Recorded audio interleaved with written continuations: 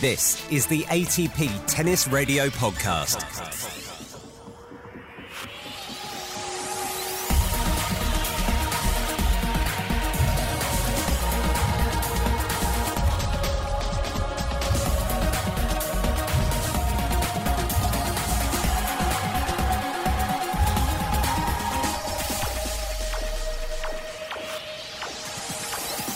Welcome to the ATP Radio Tennis Podcast. Steve Pearce with you.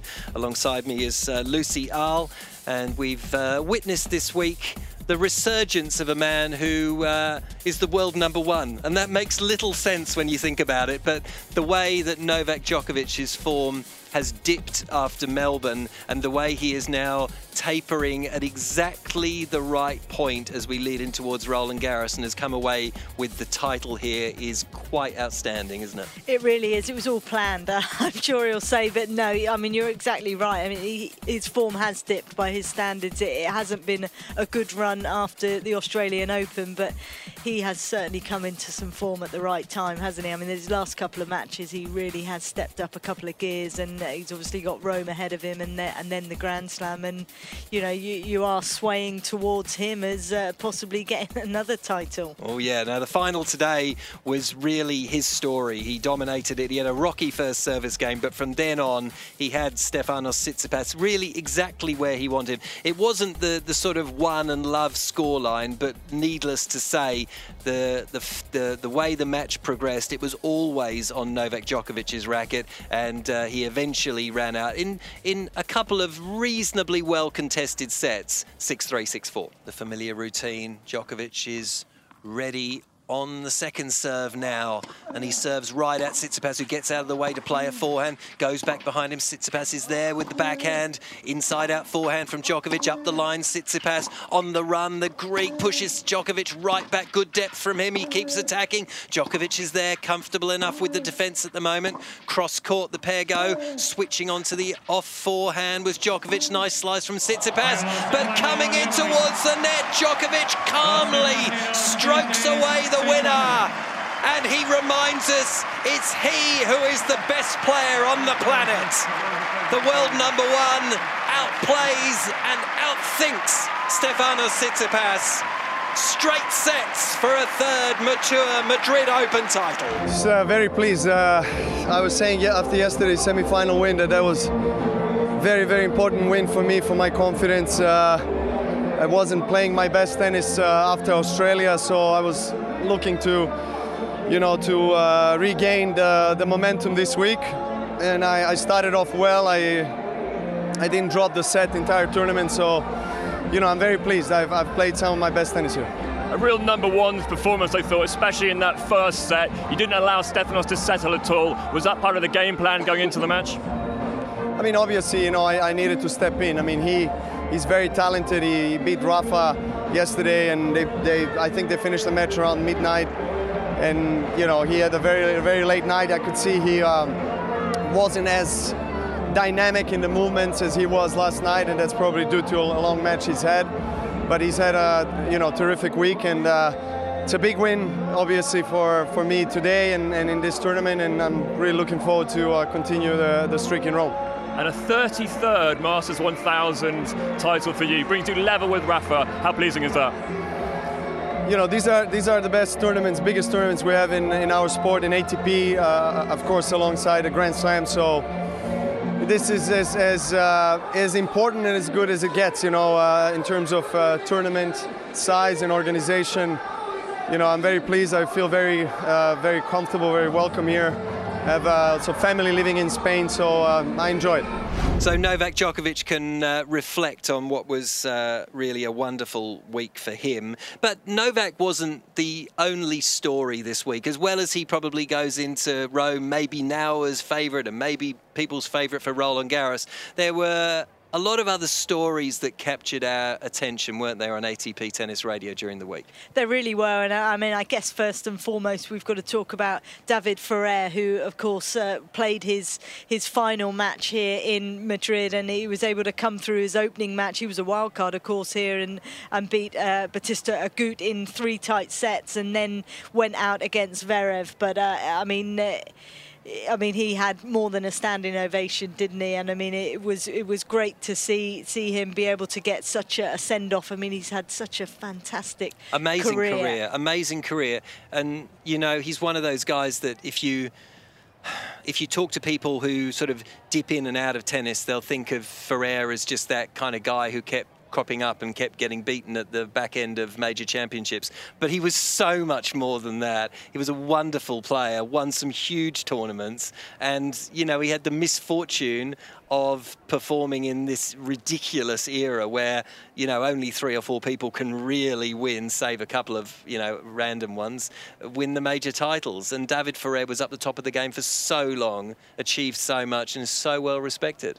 He really was, and I think that's the big thing. And he's actually, there was a statement that he made. I mean, if you look on social media, you'll be able to find it, which a lot of coaches and players have retweeted, because he talks about, you know, how he feels he's conducted himself, and he hopes that everyone, you know, views him and remembers him as a really good, decent person, and that's exactly what he was. I mean, he was such a competitor. He worked so hard every single match. He never left anything in the locker room at all. It was all left out there, and I mean, it was fantastic to be able to watch him play. And as I say, I mean, he really did have a great send-off. Now, a chap called Roger Federer played here for the first time in 4 years.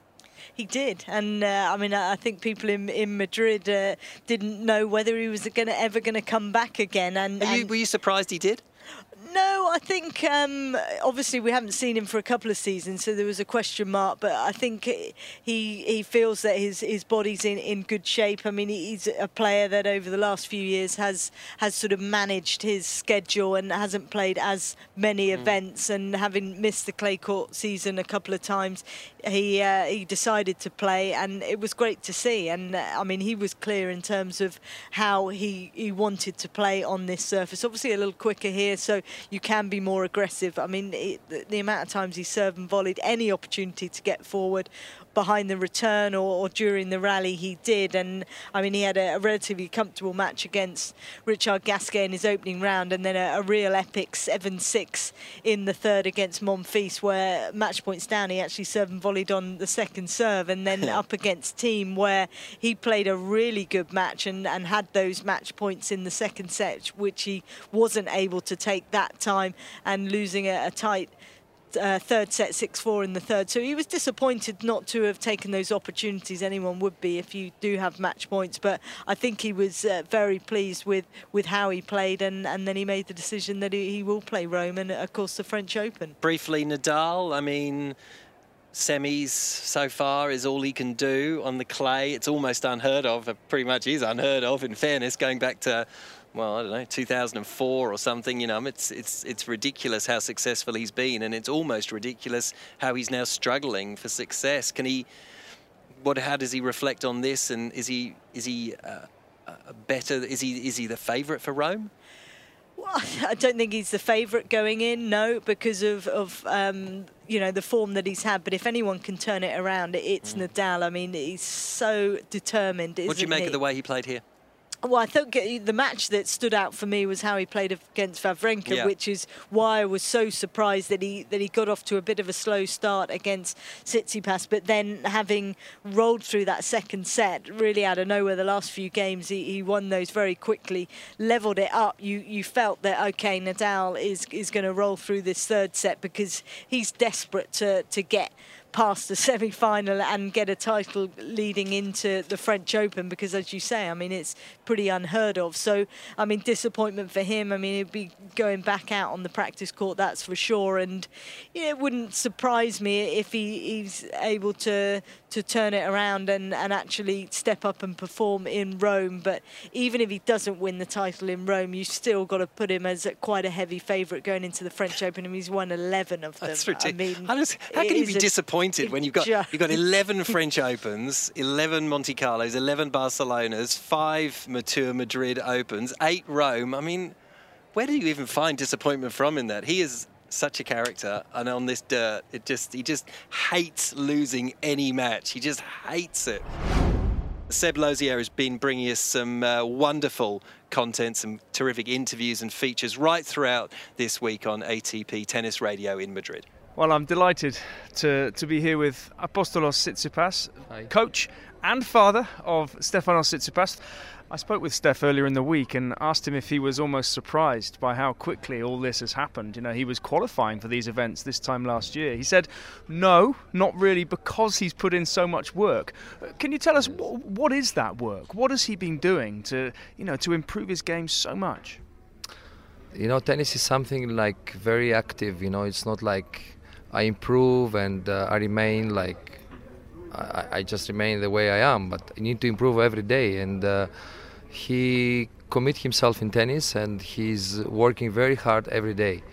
So, and that's definitely takes some time to all the things to come together and give that result right now. Definitely, it's many hours of job. I think fitness-wise, he worked really very, very well with his fitness coach, and I think when he starts feeling that his body now is stronger and he could stay longer in the court with more intensity, this one really managed. This one was an important factor for him to bring out good tennis. You know, to bring all his abilities together and create what he created so far. Yeah, I mean, physically, I was standing behind him in the queue for lunch the other day, and he blocks out the sun. Has he put in a lot of work in the gym? Yes, of course. I think he's also a big guy. You know, he's 196, if I'm not wrong. So he's a big guy.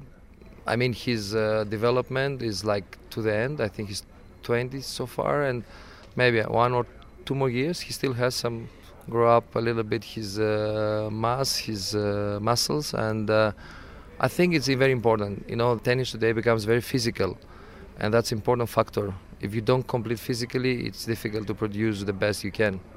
I mentioned you're his coach, but also his father. Sitting there and watching your son, I mean, you must be immeasurably proud. Yeah, sometimes I forget about this role because I'm so much into his coaching stuff. Yes, I'm very proud, but mainly I'm very proud because he's a good guy, he's a good boy. He shows that he has good principles for life, and he loves what he does. And he definitely, makes me to feel that I really should feel proud, and I didn't do anything wrong during his development. You're listening to the ATP Tennis Radio Podcast. Available on iTunes, Spotify, TuneIn and atptour.com.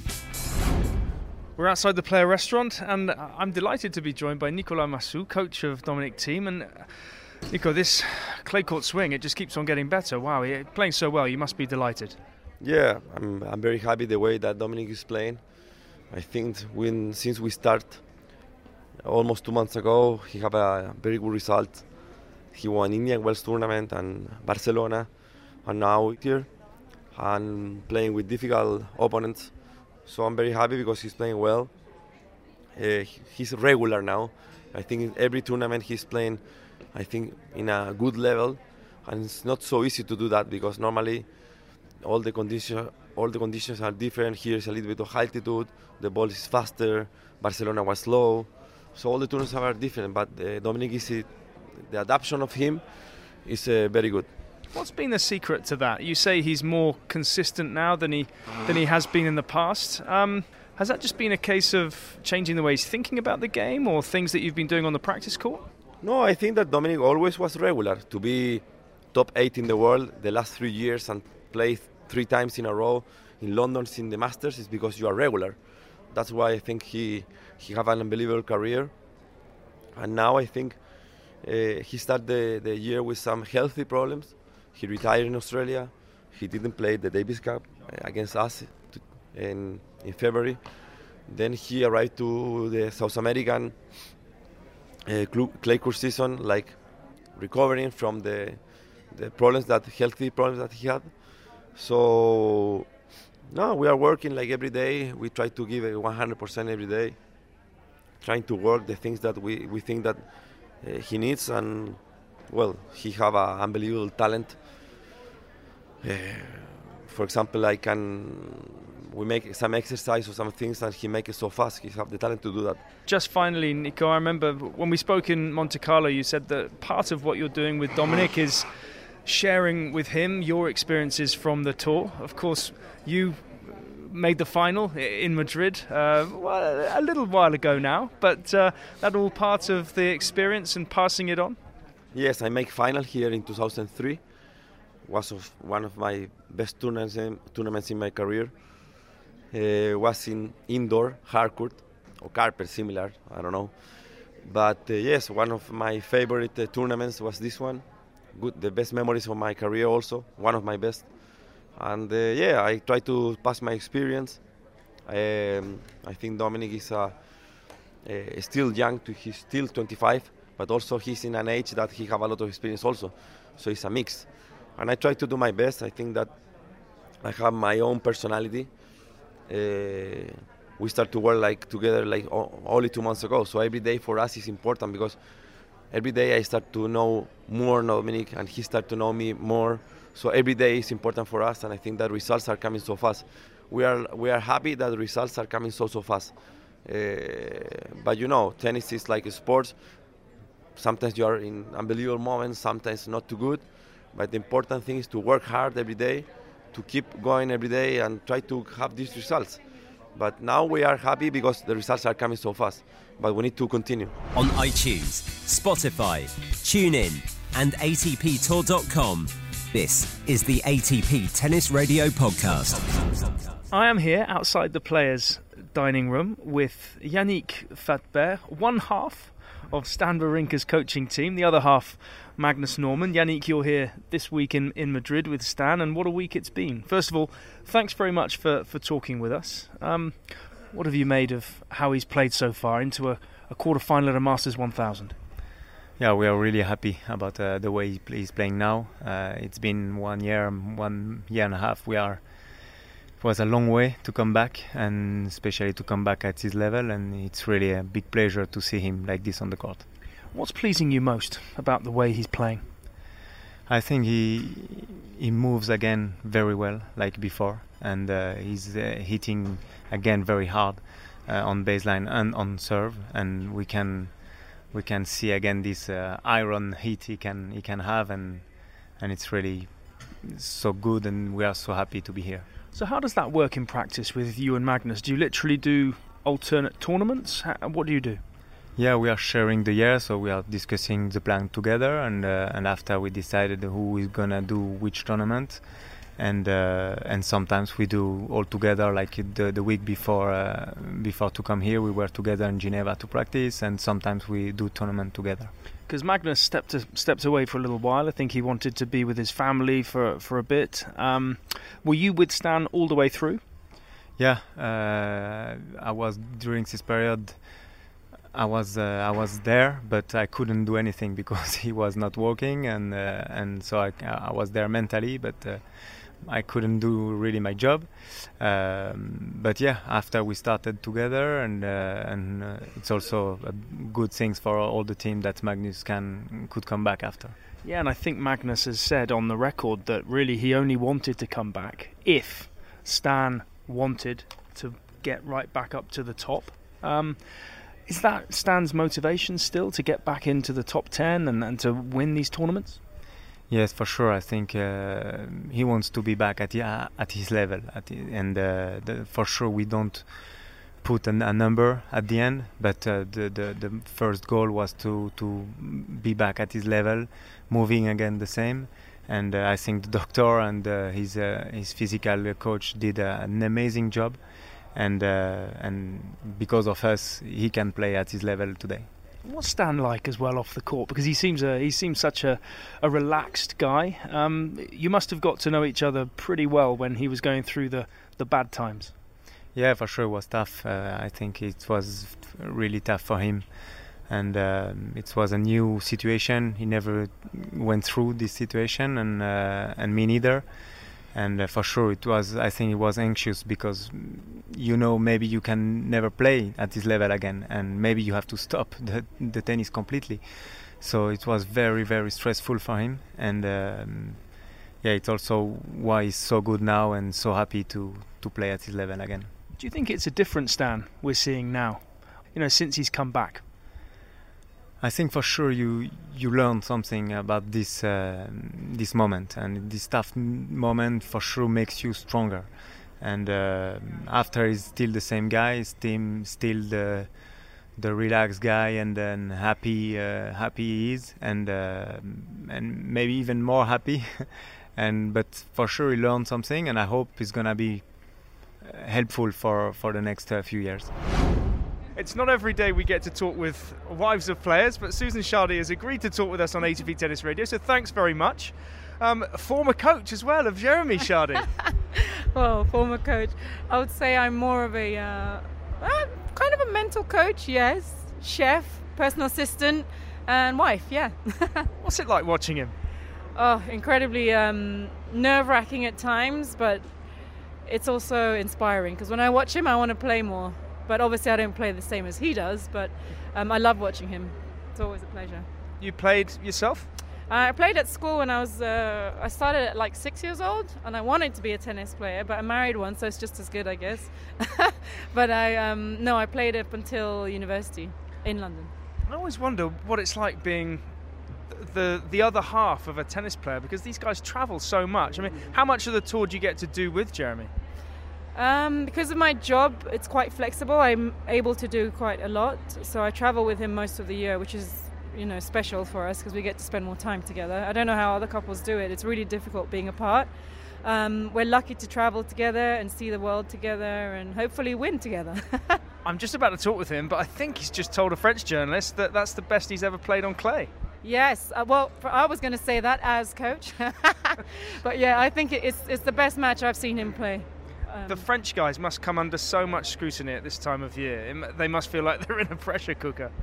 Yeah, especially with Clay and Roland Garros coming up. They're all, well, I don't know, I can't speak for everybody else, but I know for Jeremy, he's worked extremely hard to prepare himself for, the big one for them, and it's at home, and it is his favourite tournament. I wish he would say Wimbledon was, but Roland Garros is his favourite, and yeah, it's really stressful, but to get the wins, it's enjoyable for him, and it builds the confidence so that he's going to be ready for the big one. I was going to say, he almost gets a double whammy because you live in London, you live in Parsons Green, he was telling me before. Yeah. So do Wimbledon almost treat him as one of their own as well? Yeah, they do actually, which is nice. I get to ride that bandwagon too, which is nice. They're really friendly, and they'll treat him like, he's one of them, which is really nice. And Queen's does as well. So both great tournaments. I love both of them because Queen's so intimate, and Wimbledon is, there's no other thing to say. It's Wimbledon. It's amazing. So. You mentioned you travel with him. You're a model, I think. Is that right? Yes. What's your favourite tournament, or what's your favourite city that you visit with him? Oh my goodness, that's a really hard question. Because I don't get to see a lot of the cities unless I make the conscious effort to. I really enjoyed Sydney. Brisbane actually was really nice. I felt like I could live in Brisbane if I had to. But yeah, I think that's probably one of my favourites, I think, that we've been to. Can't think off the top of my head, yeah. Madrid? Madrid is nice. I haven't seen anything yet.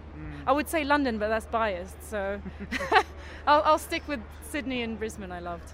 Well, thank you. It's so lovely to talk to you. I'm hoping that he's just about to finish with the rest of his French interviews. He'll come and talk with me. But Susan, thanks very much. Thank you so much. And you'll get him practicing his English now. The French is done. Let's get him on the English radio.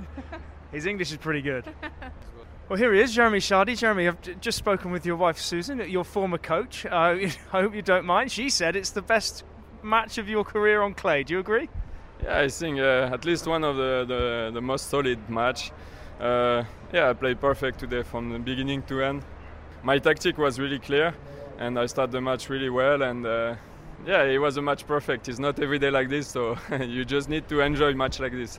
Because I think you've been to Madrid, six times? It's your sixth time here. You've never made it into the round of 16. What's different this year? I don't know. I arrived with no confidence, but I was playing really good in practice. So now I played two really good matches, so I just need to continue like this. Well, yeah, and try and play a third really good match against Novak Djokovic. I don't think you've played him 12 times. It's always been pretty tough, hasn't it? You've not got a set, but how can you switch that round? I have no idea, man. Novak is one of the best. I never win a set against him. Today I play really good. I will try to do the same. But I will have to try to play a perfect match again.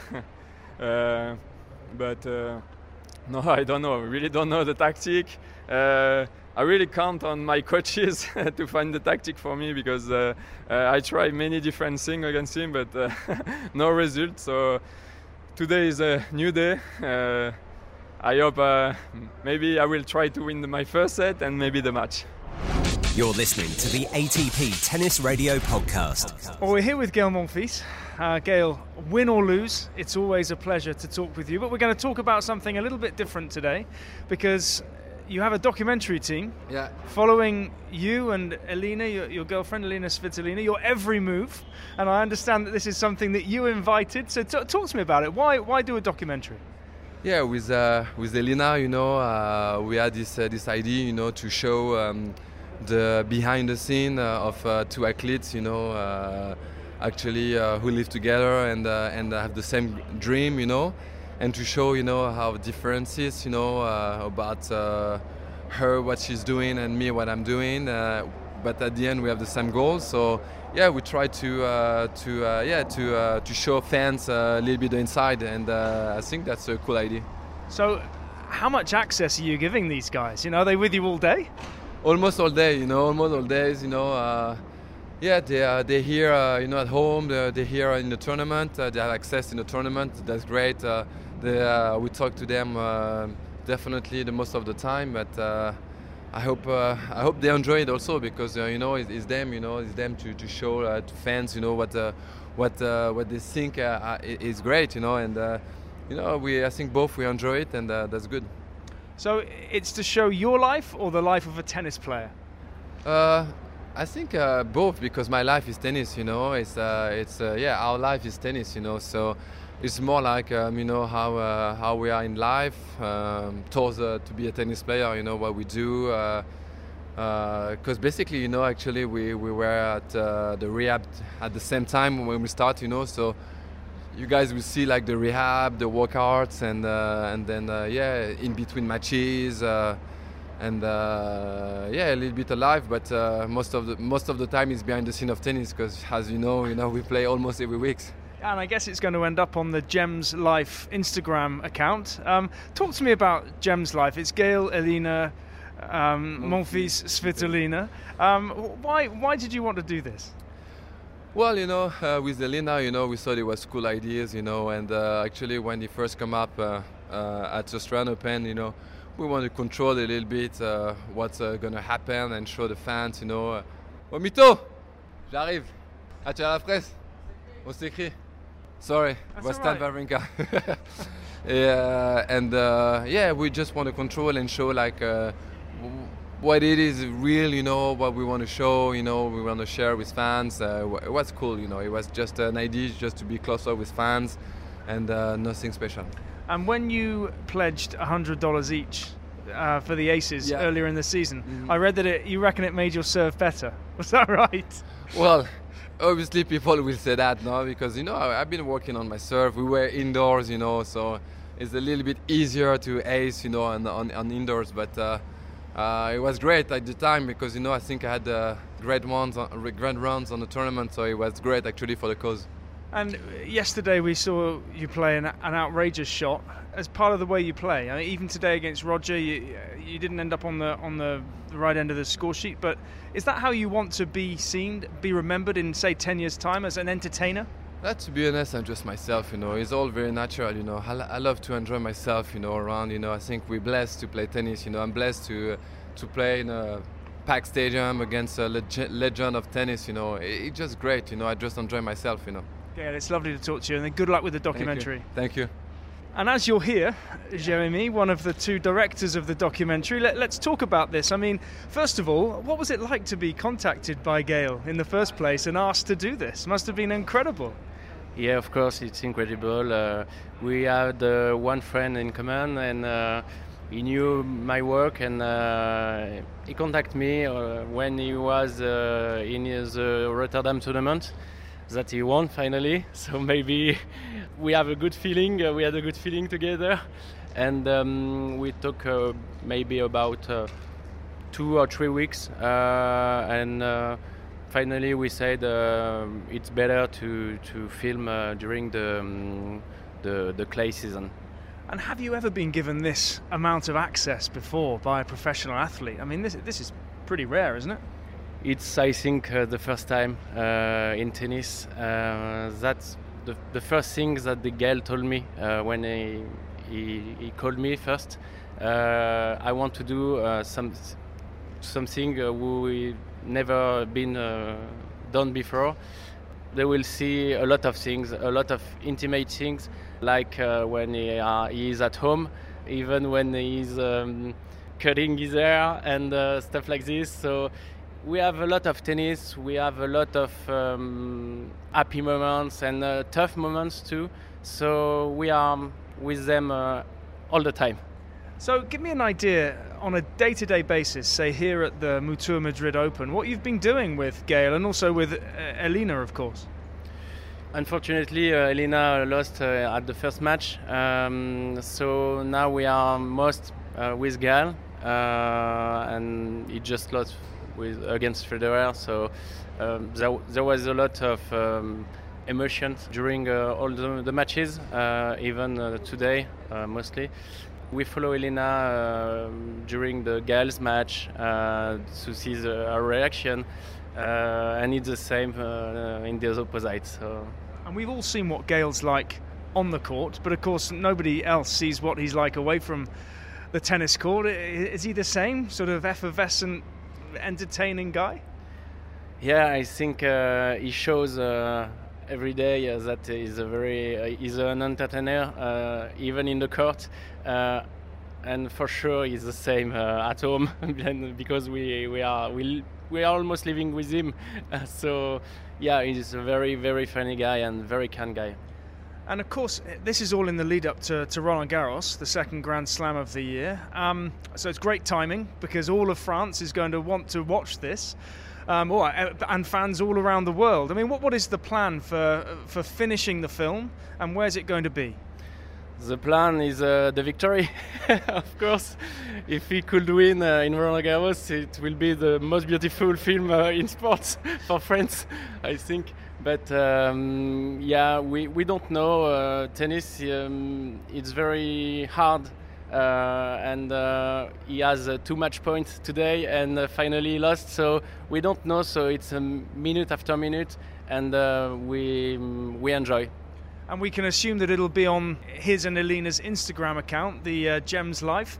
Anywhere else? Where are fans going to be able to watch it? We don't know. Gael and Elina will decide, but I think it will be on YouTube and Instagram. But maybe if the film has a very happy end, it will be more. And who knows, good luck with the rest of the project. If it goes well, it's probably the first of many. You'll have all the players asking you to do them. We hope so. Thank you.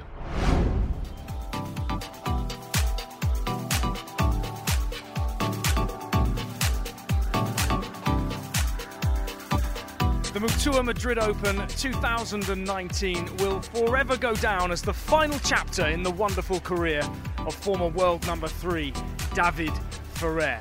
Since turning pro at the turn of the millennium, the Spaniard has won 27 singles titles, including a Masters 1000 in Paris and another 2 doubles titles. In the build-up to his retirement, players, former players, coaches and commentators have been only too happy to reflect on the man and his career for ATP Tennis Radio and Tennis TV. Here's a selection of those, starting with Sasha Zverev and Diego Schwartzman. But the first voice you'll hear is a good friend of his, Feliciano Lopez, now the tournament director at Ferrer's final event in Madrid. I think he's a player that everybody loves. And I told him many times that he's going to leave the sport with the respect and the admiration from all of us. Besides all his titles, everything he did, which is amazing, nearly 30 titles. He's been top 10, I think, nearly 8 or 9 years. He played 7 times the Masters. I mean, we can, keep talking about his, career for so long, but also as a person, he's a very special one. I played David the first time when we were 10 or 11, and he was already a warrior. He could not upset that I was beating him at this time. But he's, you see everybody, and now he realized how much everybody loves him, in the sport, and it is very sad to say goodbye to a friend and to say goodbye also to a fantastic player. But this is life, there will be one day where you have to stop playing.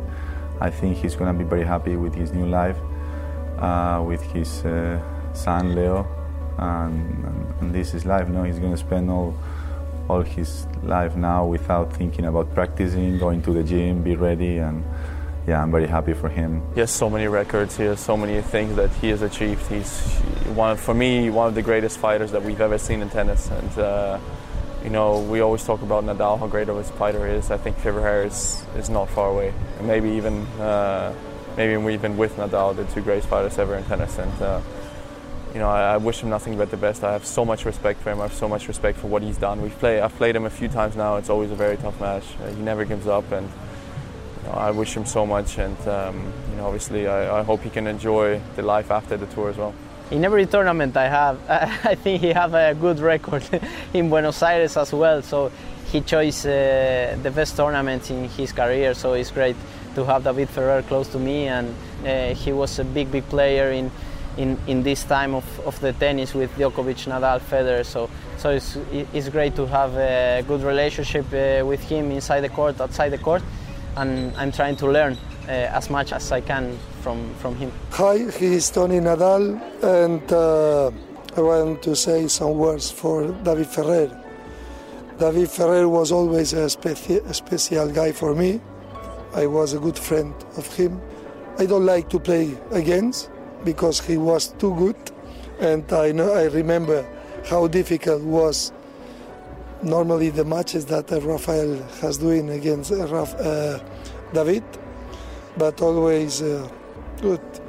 I wanted when Rafael cannot win, that the winner was David Ferrer. Then I know that it's the last year for David.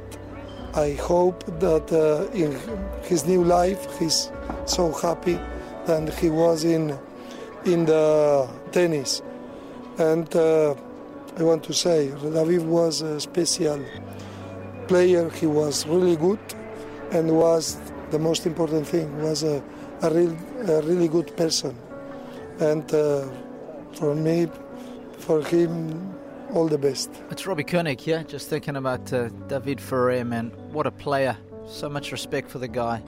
And perhaps my greatest memories, well, there's a couple of them, but I think early on in his career, when he was starting out, he was rejected by the Spanish Tennis Federation in favour of Tommy Robredo. And he went to work on a construction site for a couple of days. And it was a serious wake-up call for him. He said he couldn't believe how hard manual labour was. And it was after that experience for a couple of days that he returned to the practice court. And it was a shift in his mindset. And it helped develop the fighter that we have today. And I think it is such a cool story at the start of the journey, which has helped shape him to become the player that he is, a guy who empties his tank every single time that he steps on the court. And, we as tennis commentators, as tennis fans, we are the beneficiaries of that effort each and every day. And Mark Twain, one of my favourite writers of all time, and he had the quote, "It's not the size of the dog in the fight, it's the size of the fight in the dog." And I think he wrote that with David Ferrer in mind. Hi, I'm Carlos Moya. David, I wish you all the best. You had a very successful career, which is going to end very soon, but I wish you all the best for the rest of your life. A lot of good challenges coming. You creating a family now, and with one kid, a few more to come for sure. So I wish you all the best, all the success that you can have. You will deserve it. You're a great guy, so all the best. Hi, this is Robin Haase. David, you've been an unbelievable competitor. I always looked up to you. I can't believe that I'm actually 2-1 up against you in a head-to-head. So I hope I will never play you again before you stop. But it has been a privilege to be on with you on court, and I wish you all the best in your life after tennis. Prego Shaughnessy here, strategy analyst with the ATP Tour. David Ferrer, I have learned so much from watching your matches over the years. Your run-around forehand, your flat, your ultra-flat backhand, and then taking that run-around forehand in the ad court. I've copied that strategy of yours. I've delivered it to other pros. I've delivered it to juniors. You are a master at that strategy. One of my favorite moments, I want to go back to the 2012 US Open quarterfinal. I sat in the very front row on Arthur Ashe. I watched you defeat Janko Tipsarevic 6-3, 6-7, 2-6, 6-3, 7-6 in the fifth set, 4 in the breaker. It was one of the greatest matches I've ever seen. Two gladiators going at it. Your will to win, your belief to win, your attitude of not getting down on yourself is so inspiring. I've always loved so much watching you play, and that match will stick with me as one of the top 10 matches I've ever seen sitting live at an event. It was absolutely spectacular. David, you have been an inspiration to me and my coaching, and I congratulate you on an outstanding career. Hi, I'm Mark Petchey. I'm Andy Murray's former coach. Obviously, having watched David Ferrer throughout the course of his career, nothing but respect for him. Somebody that ultimately, when he leaves the sport, is going to have absolutely no regrets. So many memorable moments really from Ferrer, but probably arguably just because I'm British and worked with Andy, the final in Miami a number of years ago, one of the most epic finals I've seen in a Masters 1000 that epitomised everything about David Ferrer, and I suppose in some respects the fact that he ended up becoming the runner-up against one of the big four members really sort of symbolises ultimately how tough it was for him to get over the finishing line and win titles, but one of the greatest players not to have won a major, and that shouldn't be taken in the wrong way. How on earth do I follow that? Yes, Arv Palmer here with my favourite David Ferrer moment, and it for me comes back in 2013, where he was in the final up against Andy Murray. Just blisteringly hot conditions that day. Both incredible athletes, both players that pride themselves on being a couple of the fittest guys out there, was just going toe to toe. And such drama towards the end of that match when Ferrer had match point, and he actually challenged a point. He stopped the point, and it was match point to him, and you know, Hawkeye, the crowd were going ballistic. He was getting incredible support, being a Spaniard playing in Miami. Latino sport was off the charts, crowd going wild, and it just caught the back of the line, so he lost the point, and unfortunately he went on to lose to Andy Murray. But for me, that was an amazing moment. The atmosphere, the drama there towards the end, and I think that just that was him in a nutshell. Ferrer, the way he actually just bounced back and just kind of accepted it, even though he didn't go on to win. He just kind of accepted the moment. And both at the change of ends, I remember sitting down at the change of ends, they're kind of looking at each other thinking, are you kidding me? You must be tired, because I am tired, and both looking like they're cramping. I've never seen Ferrer cramp in my life, and he was struggling physically. It was great drama, great tennis. Hi David, it's Pierre Gerber. Just this little message to congratulate you for your amazing career. I watched you play growing up on TV. Maybe one of the best behavior on court I've ever seen. Never giving up, and just wish you an amazing after career, and enjoy not being on the court. I'm Riccardo Piatti. David was a big example for everybody. Of course, it's finished now, but we take in my mind all what he did, and good luck in the other part of the life. Hi, my name is Alberto Berazategui. I had great memories with David Ferrer, and I think for me one of the best times that I had with him was in Davis Cup in United States. I was coaching Feliciano, and I had the pleasure to be joining the team, and I think I learned a lot from him, because not only in the court but outside of the court he's one of the greatest guys, and as a person, as a player, one of our best players. I think he's one of the players that everyone should look at because he's a fighter. I mean, it's unbelievable, and I think we are going to try, as a tournament, we're going to try our best to give him what he needs to finish his career, his career. Eating dinner last night with him, and he said, I want to finish my career playing a big match. If I have to lose, I want to lose to one of the biggest, one of the top players, maybe Novak, maybe Roger, maybe Rafa. He deserves to finish his career this way because he's one of the greatest players we had in this country and one of the best players in tennis. The only thing I can say is thank you, David, because it was a pleasure for us, for me, to watch you play and to live tennis around you, because you are one of the greatest. Our thanks to all those who contributed, plus the many more we've spoken with over the past few weeks. But the final word on David Ferrer goes to, well, who else but the king of clay, his good friend Rafael Nadal. Well, difficult to speak about David. No, David is one of the best friends that I have on tour, and he achieved the most important thing in the sport, I believe. No, that is that he had the determination to be better and better and better all the time, and that's very difficult. No, and he made that happen, and is one of the best examples possible for the next generations. All the things that he made to become better and to arrive to where he arrived. So this is a big loss for our sport, but at the same time I am happy that he will have a happy family. He will enjoy his son with Leo now, and we're going to miss him in the national team. Shared a lot of important moments together and in the locker room, but you know, the watch never stops, and for everybody arrives the day.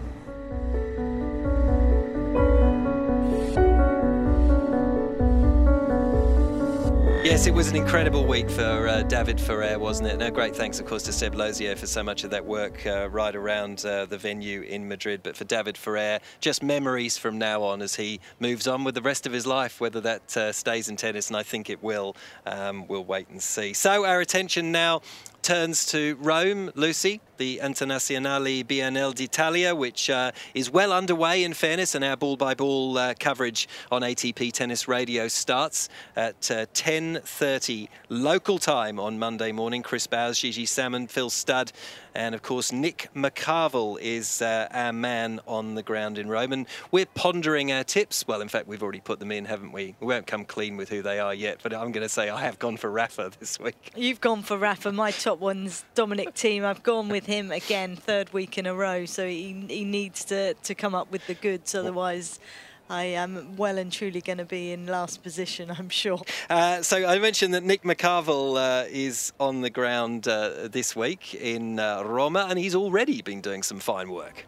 Well, I'm interrupting your lunch, but we have something very important to talk about. First off, tell me your name and where are you from? My name is Margherita, and I'm coming from a town nearby Florence. Okay, and have you been here to the Italian Open before? Yes, I come here every year, but actually this time me and my sister plan to go to Roland Garros, and we are going to go only because we were not sure that Roger would have come here, so we decided, yes, we must try to see him, and we decided to plan Roland Garros. Okay, so and is this your family here with you today? My sister and my father. Okay, and your father, I spotted you because your father has a Roger Federer hat, and that's the big news. Roger's coming back to Rome. Yes, unbelievable. We really don't think we will see him today. Because I'm quite sure, I don't know why and how, but I'm quite sure that he will arrive today, but he will train tomorrow. But in any case, we are here hanging around and checking everything. And I think I see a Federer autograph on that hat. Is that right? No, it's Dimitrov. Oh, Dimitrov. We have never. Did you get it today? I actually missed it, but I saw him last year, and I also have a picture with him. Okay, so other than Roger, who is our favorite player to watch here at the Italian Open? It should be Dimitrov, but now I'm really into Tsitsipas. So he's in the final in Madrid. I saw it, yes. And I'm so disappointed that I cannot see him, But okay, see live tennis now. So yeah, good. Well, thank you for letting me interrupt your lunch, and enjoy the tennis. It was a pleasure, and always a good training for my English. Good. Thanks so much. Thank you. Nick McCarville there, and he'll be keeping us across all sorts of different features and interviews as the Internazionale BNL d'Italia progresses over the next week, all the way up to next weekend's final. It really is a feast of tennis at this time of year, isn't it? It is. I mean, the fields are just so strong. Everyone's playing, aren't they? So I mean, there's some unbelievable first rounds, let alone the rest of the tournament. So it should be another fantastic week. Oh, no doubt. And the clay season builds up towards Roland Garros as well. And of course, if you're anyone, you want to play in Madrid and Rome anyway to try and, you know, hone your form to make sure that you're in absolute perfect shape for Roland Garros. But they're two such wonderfully supported events. You only have to look at the list of winners to think that I need to be in that event. And once again, the field is extremely strong. So, Lucy, that just about does us in Madrid. It's been a great pleasure sharing the commentary box with you over the course of the week. It's been great fun, hasn't it? I mean, we've been lucky enough to witness a number of really excellent tennis matches. I mean, there's been some great tennis all week. It has. It's been wonderful. So thanks so much for your company as well, wherever you're listening to us right around the world, live on the radio, on the podcast. It's always lovely having your company as we traverse through the tennis year. We're on air from 10:30 for day one proper, if you like, of the Internazionale BNL d'Italia with the team on Monday morning and then right throughout the week. As I said, my thanks to everyone who's helped us put everything to air in Madrid and everyone who's contributed to everything with the Mutua Madrid Open and ATP Tennis Radio's coverage. And from me, Steve Pearce, on behalf of everyone, thanks so much for joining us, and we look forward to catching up with you in Roma. If you like this podcast, please search the iTunes store for ATP Tennis Radio to leave a review.